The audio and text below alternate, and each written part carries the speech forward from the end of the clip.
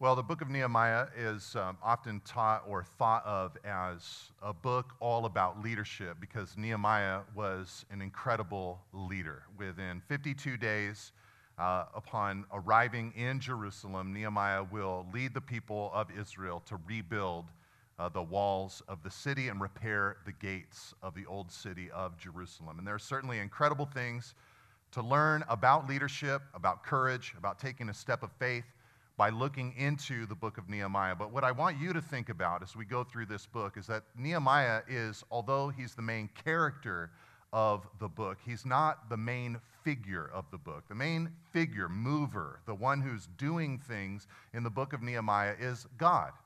So many of the books of the Bible are about the Lord, what the Lord is doing, how God feels, what God thinks, what God is pursuing. And this is no different in the book of Nehemiah. We get to learn about God. God, of course, we know, loves his people. All the way back in the book of Genesis, God called a man named Abraham to leave a place called Ur of the Chaldees, and to, in faith, believe that if he left and went to the land that God showed him, that God would give his offspring not just a land, but that they become a nation that would be a blessing to the whole world. And Abraham believed that promise of God, and he left Ur of the Chaldees, and he pursued God's best and plan and will for his life. And after the people of Israel grew to a numerous multitude of 2 to 3 million people in slavery in Egypt, God rescued them from their slavery through the book of Exodus, the actions of the Exodus, and brought them into the promised land. But after that point, once they were established in the land, though God made a covenant with the people of Israel struggled to be obedient to the covenant that God had given to them. They were meant to be a light to the nations. They were meant to be a nation for the nations.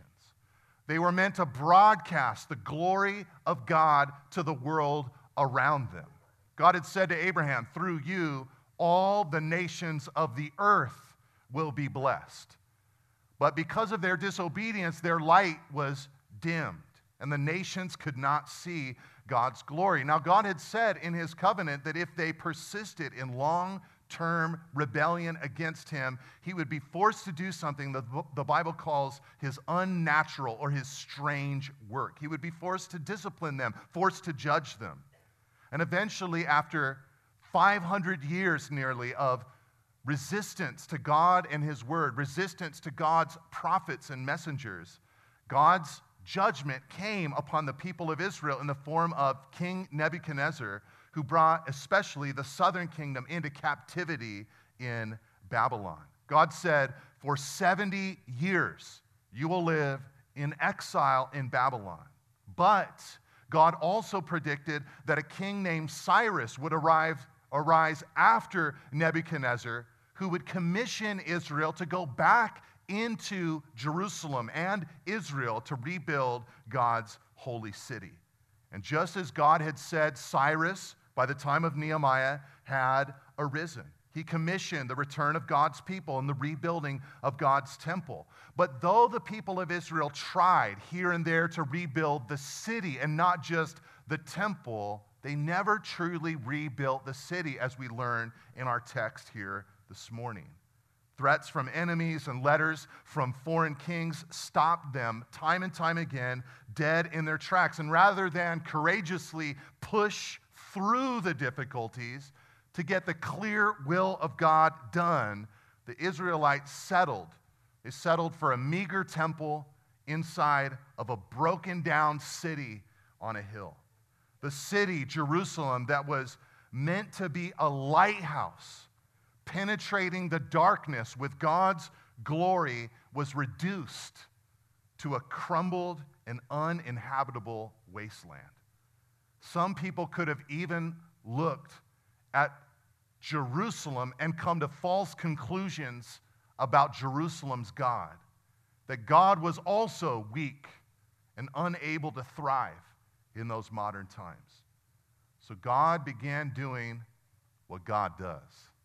He started renewing his people. And what we just read here in Nehemiah chapter 1 is the beginning of that work, stirring up the heart of Nehemiah so that Nehemiah could be used by God to renew the people of God so that they could get after the work that he had called them to do. And this is always God's work. God is always interested in renewing, building, strengthening his people. In the book of Matthew in the New Testament, there's an episode where Jesus is walking with his disciples in Caesarea Philippi, maybe even near some of the idols of that territory. And he asks the question, who do people say that I am? And they give some answers, and then they say, who do you say that I am? And Peter said, you're the Christ, the Son of the living God. But Jesus, in response to Peter and to all the disciples, announced to Peter and the disciples that he would build his church and that the gates of hell would not prevail against it. That, in a sense, is what the book of Nehemiah is about. God building his church. Old Testament Israel people of God, but God building his church. Because guess what? They needed to be built. They needed to be strengthened. They needed to be renewed. And God would be the one doing that renewing. You see, this is an important work that God is going to do here in the book of Nehemiah, and it's an important work that God will do in our lives today. When they lived without gates and walls in their capital city, they were not what God meant for them to be. They weren't the city and the people that broadcast God's glory to the world. And so God dealt with them. And in a similar way, when God's church and God's people are not what we are meant to be, God's glory is not broadcast into the world as it should be. So God works hard, like he has in every generation, to renew his people. And the book of Nehemiah is going to show us how, or some of the ways, that God accomplishes that renewing work. And before I move forward, I just want to ask the question, how many of you today might feel a little bit of a need for renewal in your own life?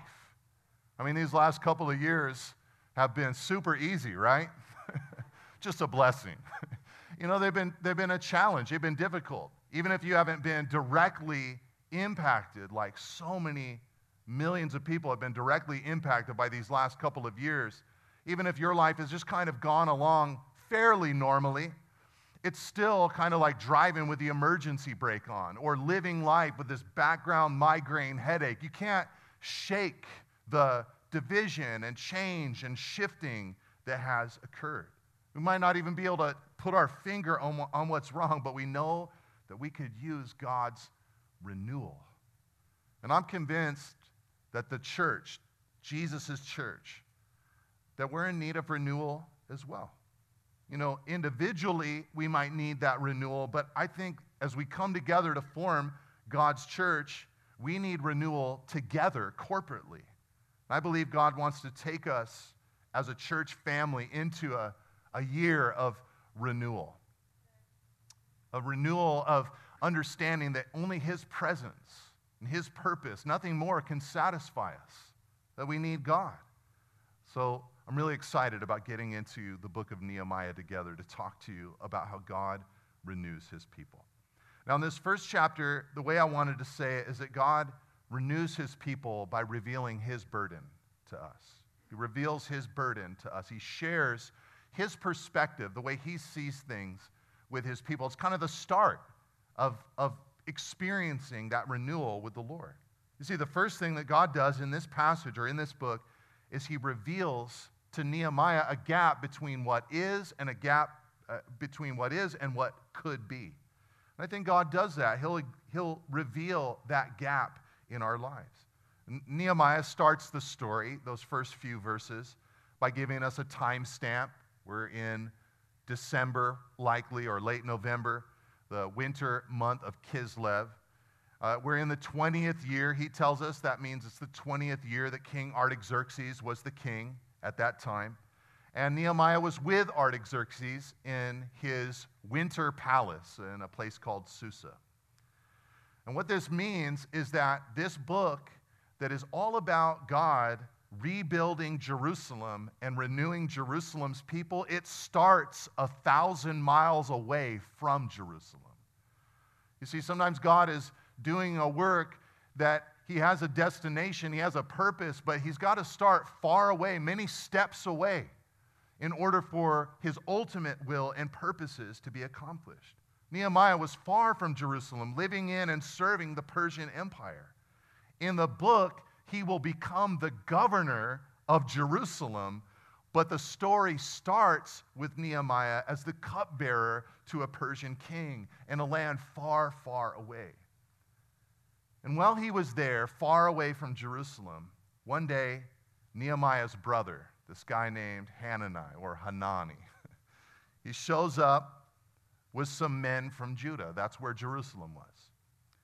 And Nehemiah asked them about the remnant of Israelites in the land, and he asked them about the condition of Jerusalem. I want you to note that he asked the question. So often, God depositing his burden, his vision, his insight, him showing us how he sees things, it begins with us sincerely, in a spirit-led way, asking the question, what's reality? God, what do you see? Where are things actually at? And Hanani's reply broke Nehemiah's heart. He said in verse 3, the remnant there in the province who had survived the exile is in great trouble and shame. The wall of Jerusalem is broken down, and its gates are burned with fire. There's no sugarcoating this answer. It's not good. It's terrible. It's a worst-case scenario. But Nehemiah is hit with the truth in this moment. And I believe this whole encounter, even Nehemiah's question, Hanani coming from Judah, the interaction, the question, I think they were all an outworking of God's providence. God was in control. God brought Hanani to Nehemiah. God stirred Nehemiah to ask this question. God had an appointment for these two brothers together. God worked in Nehemiah care and concern for the city and for the people. And for God to renew us, we have to see the need for renewal. Amen? I mean, God designs, because of this, ways to share his burden with us and to show us what he sees. And with Hanani's reply, Nehemiah was hit with the truth. The glorious city of Jerusalem, a city that he'd read about in the Bible, in the Hebrew Scriptures, a city that he daydreamed about, well, in a foreign land.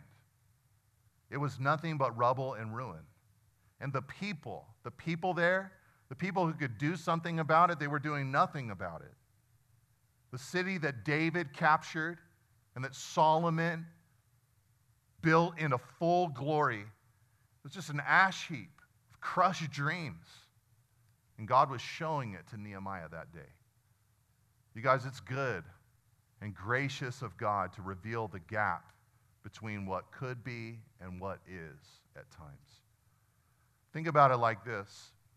A doctor will at times run lab work on their patient's blood. I don't know if you've ever gotten one of those reports before. You know, you get a printout or whatever. I have no idea what I'm looking at. I can't even pronounce half of the things that they tested, and then they have numbers, you know, like it would work for me if they gave me A, B, C, you get a D- on this one, you know, or whatever, but they just give you these numbers, but then next to them, what do they give you? They give you a reference range. That range is meant to demonstrate what could be or what should be in comparison with where you are. It's helpful to those of us who need that information. And God also diagnoses our condition. And he'll show us at times the gap between ideal and reality. You know, God is described in Romans 8, verse 27. I love this. He's described as he who searches hearts. Can you relate to God as that? The one who searches hearts. That passage goes on to say that if you're in Christ, if you're a believer, the Spirit of God is residing within you, and he's the one that is searching your heart. He knows you in and out. And then what it says, and this is phenomenal to me, he then takes what he discovers and he forms prayers for you to your Father in heaven. So the Spirit of God inside of you, figuring you out, then brings that information to the Father and intercedes on your behalf. Now, this is the third person of the triune Godhead we're talking about, so the Father is ready to hear that intercession. And sometimes the Spirit is asking, I want to wake them up. I want to wake them up, Father. I want to show them this gap that exists. You see, God will do this in so many ways. He might reveal the gap between what could be and what is at times by allowing you to fail. Have you ever had that experience? You lash out at someone who clearly doesn't deserve it, and you feel terrible afterwards. Like, what happened? Why is that me? Why am I acting this way? What gap exists inside my heart? He might reveal the gap by allowing emptiness into your life. He might reveal the gap by exposing sins that you've quietly justified, maybe even for decades, but once others see and know them, you become mortified. He might reveal the gap with a still, small voice. He might reveal the gap by snapping you into a vision of His holiness, which helps you leave or exit the pattern of just comparing yourself with other people, and you begin seeing yourself in the light of His holy nature. But one way or another, God will reveal the gap when a gap exists. And this is His mercy and His grace to wake us up from the matrix of numbed, self-congratulatory existence and into reality. And by the way, this is our Father in heaven doing this. He never does this to decimate us. If He wanted to decimate us, guess what He would do? He would just decimate us. He does this so that He can bring us into life. He wanted Saul in the Old Testament, and Judas in the New Testament, and Micaiah and Demas and Samson, biblical figures. He wanted them to respond well once they realized the gap that God showed them. He wanted them to respond like Peter and Mark and Isaiah and David did when they realized the gap in their own lives. See, part of receiving God's renewal is living with the joy of God's pleasure on your life simply because you're in Christ, combined with the knowledge that there is a gap between who you are today and what you will be glorified to become tomorrow. A gap between your existence now and what God is working hard to remake you to be in the future. We're satisfied with God's pleasure and smile on us because we're simply in Christ, but we also rejoice knowing that He wants to grow and transform and change us to be more and more like Jesus. In other words, we should not be comfortable with the gap, a kind of I am who I am spirit, but we should be comfortable in the gap. Yeah, there's a gap, but God is remaking me.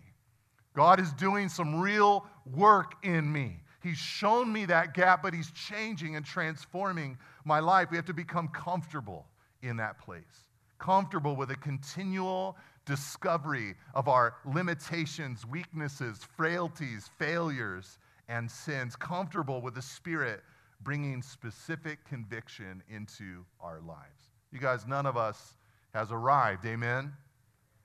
I mean, think about it. I heard one pastor say it like this, you know, when you were 10 years old, you thought 7-year-old version of you was just ridiculous. You know, like, I can't believe I thought that when I was 7. Then when you were 15, you thought 10-year-old version of you was ridiculous. Then when you were 21, you thought 15-year-old version of you was ridiculous. Then 35-year-old version thought 21-year-old version of you was ridiculous. And I'm 43 years old now, and so I know that means, as I look back, oh man, 35-year-old version of Nate was ridiculous. I didn't have it figured out. What does that mean? That means when I'm 50, I'm going to look back at 43-year-old Nate Holdridge and go, man, that guy did not have a clue. All right, so we're all trying to, in Christ, grow into what He wants us to become. We've got to be comfortable with that continual discovery. All this is what made Nehemiah pray the way that he did. He was not driven from God when he heard the condition of the city. Didn't say, oh, that's embarrassing. I could never talk to God about that. Instead, he ran directly to God. It says in verse 4 that he sat down and he wept and mourned for days. He fasted and he prayed before God. And a major part of his prayer was confession. Look at verse 6. It says that he confessed the sins of the people of Israel. And then he took it a step further at the end of verse 6. He said, Israel's sins were his sins. He says, we have sinned against you. Even I and my father's house have sinned. We have acted very corruptly against you and have not kept the commandments, the statutes, and the rules that you commanded your servant Moses. When Nehemiah saw that gap between God's ideal and their reality, he confessed their and his own sins to God. You see, that city did not need to be lying in ruins. God said it would be judged and that for 70 years it would have to lie in ruins, but those days were well over with.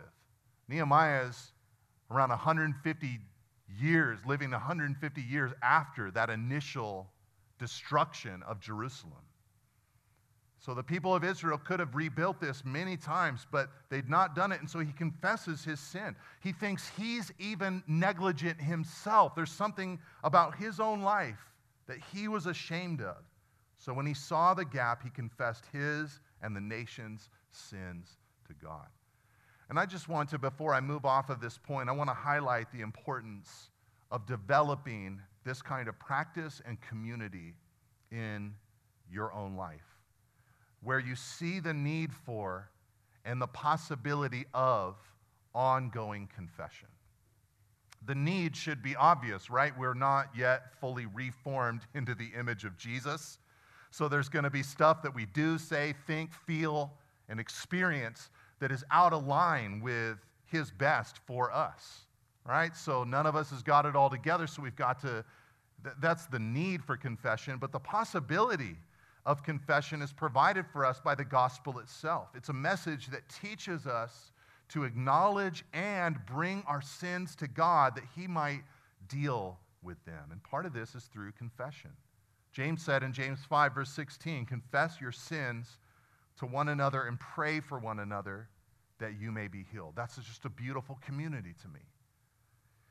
John said in 1 John 1:9, if we confess our sins, he is faithful and just to forgive us our sins and to cleanse us from all unrighteousness. And the psalmist said it like this in the Old Testament era, Psalm 38:18, he said, I confess my iniquity, I am sorry for my sin.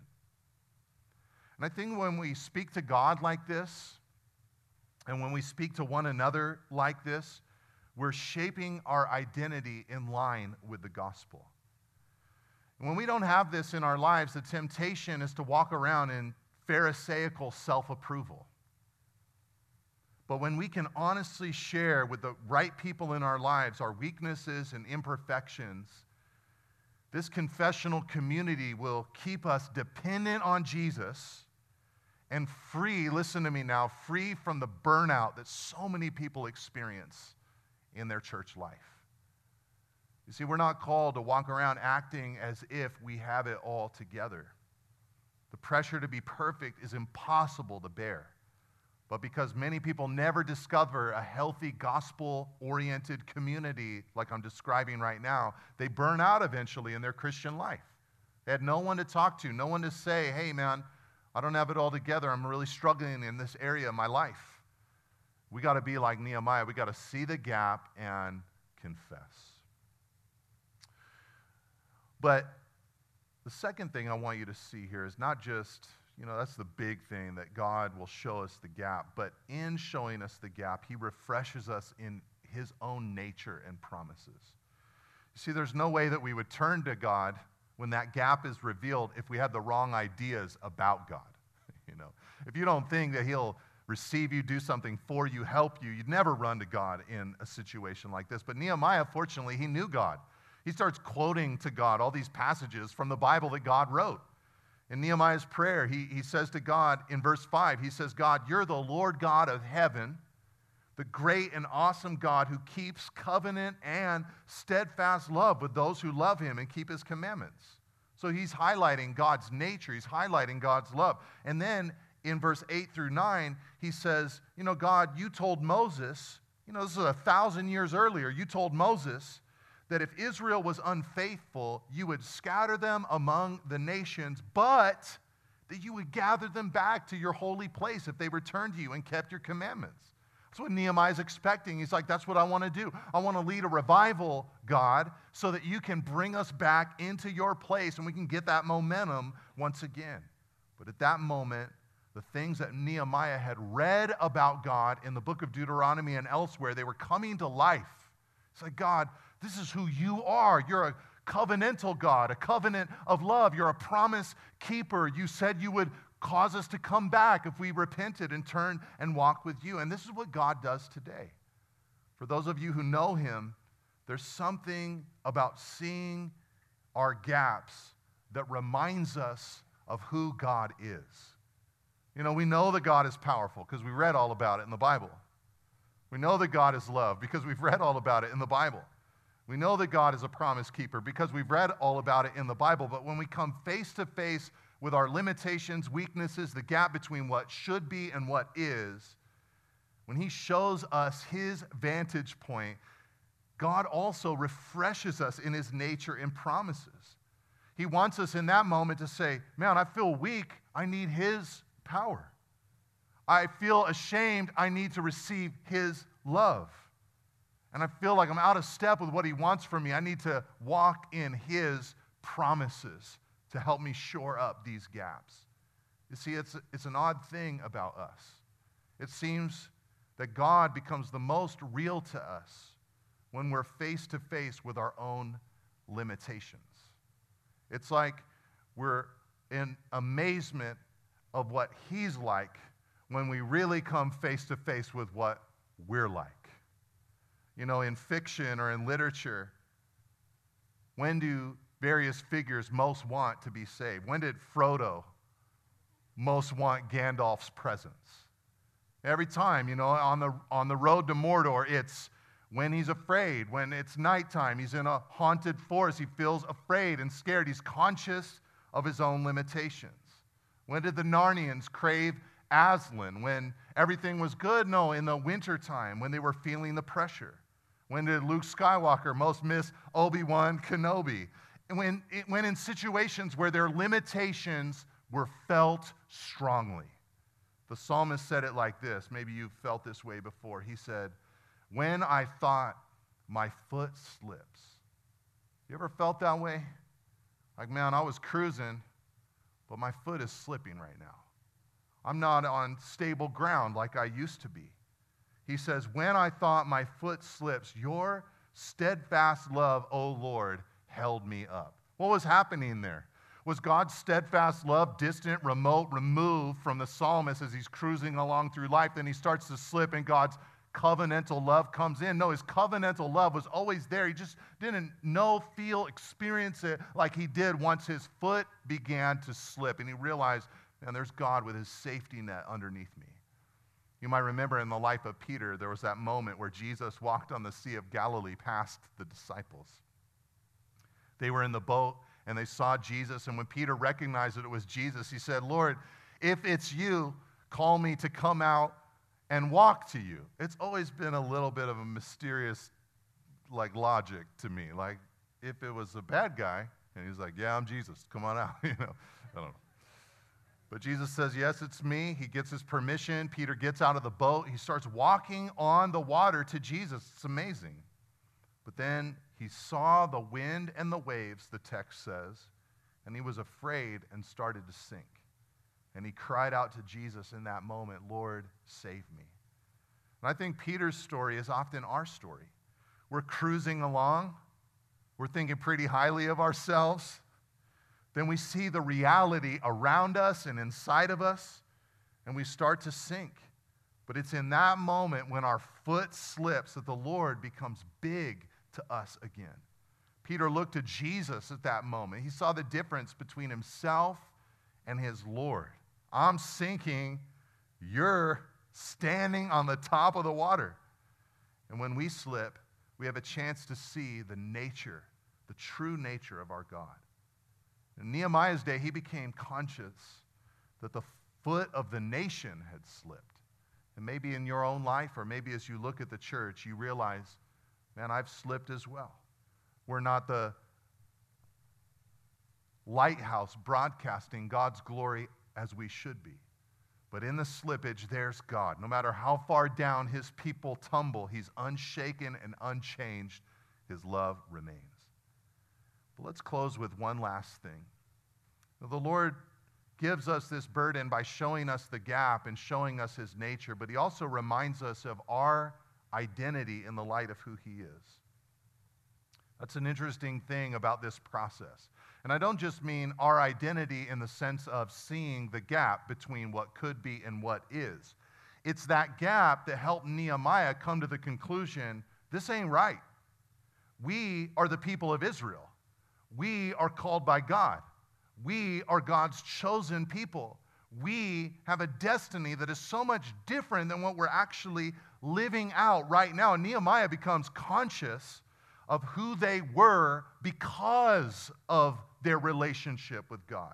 Look at verse 6. He starts calling Israel God's servants. Then look at verse 10. He says to God, they are your servants. They are your people, whom you have redeemed by your great power and by your strong hand. Though the Exodus was ancient history at this point, Nehemiah envisioned all of their history as these moments of God's over and over again deliverance for his people. He even told God that the scattered Israelites, he says in verse 9, they're your outcasts.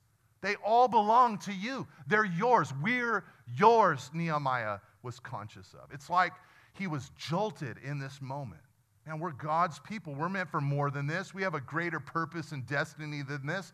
And I think Nehemiah was saying, I want back in on God's plans. I want back in on God's best. I want him to renew us.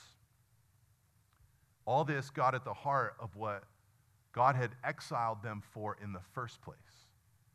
You see, before they'd gone to Babylon, for centuries they were doing what they wanted to do, and they were disconnected from their identity that they had in God. But in exile, they were meant to ask the question, because Babylonian culture was not the kind of culture they could be living in safely.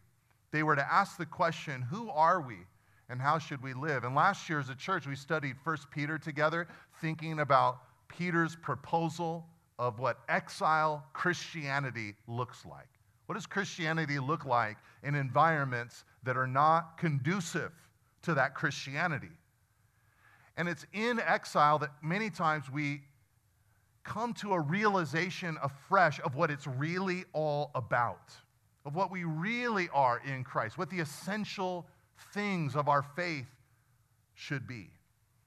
In the book of Acts, at the end of the book, there's a story about Paul the Apostle. He gets on a boat, he's a prisoner, and he's being taken away with hundreds of other passengers on board this ship to Rome.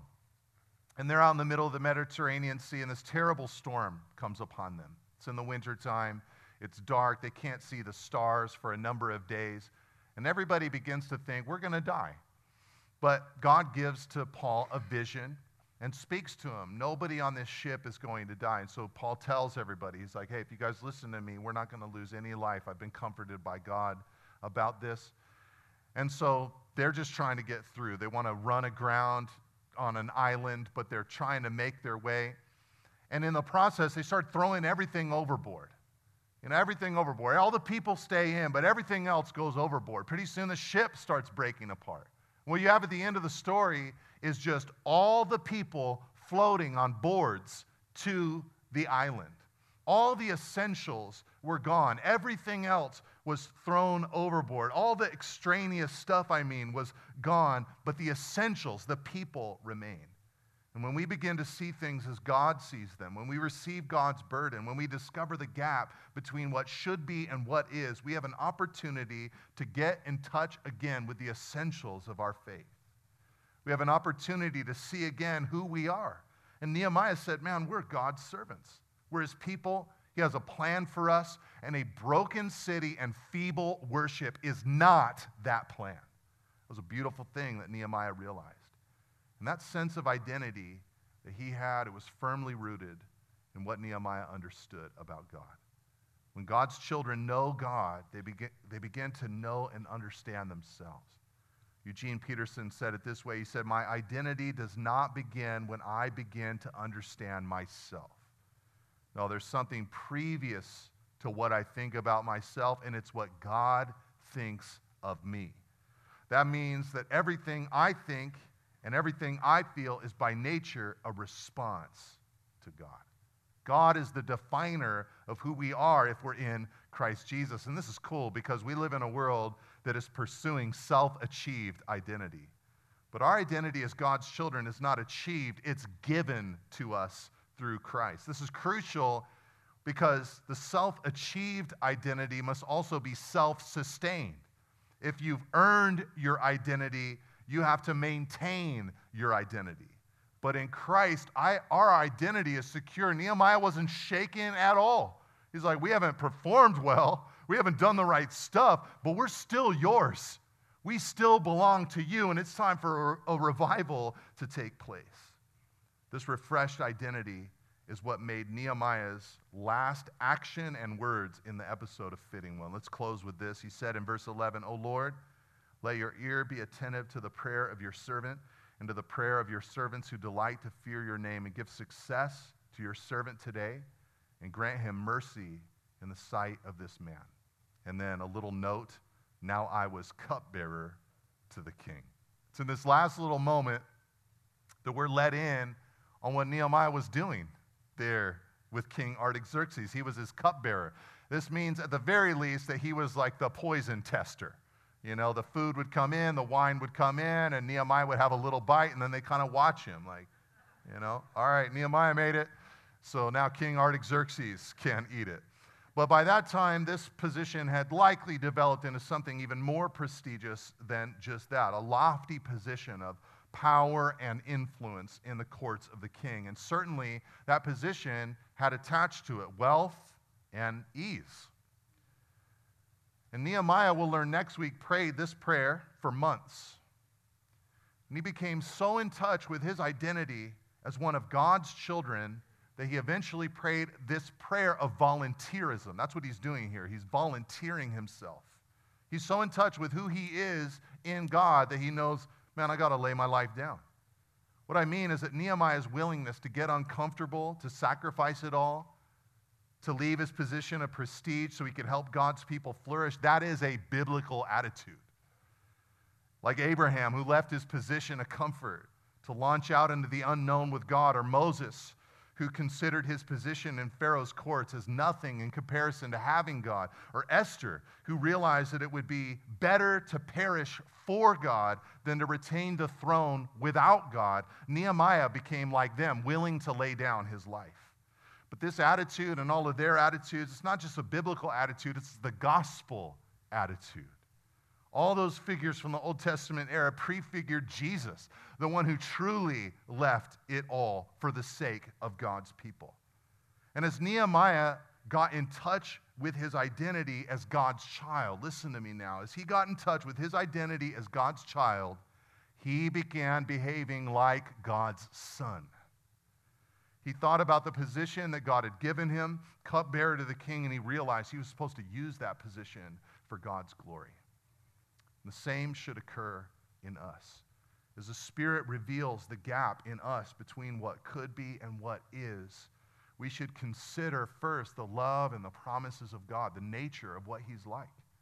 And as we turn to God in humble confession and adopt a daily posture of dependence on Him, He'll remind us over and over again of who we are in Christ.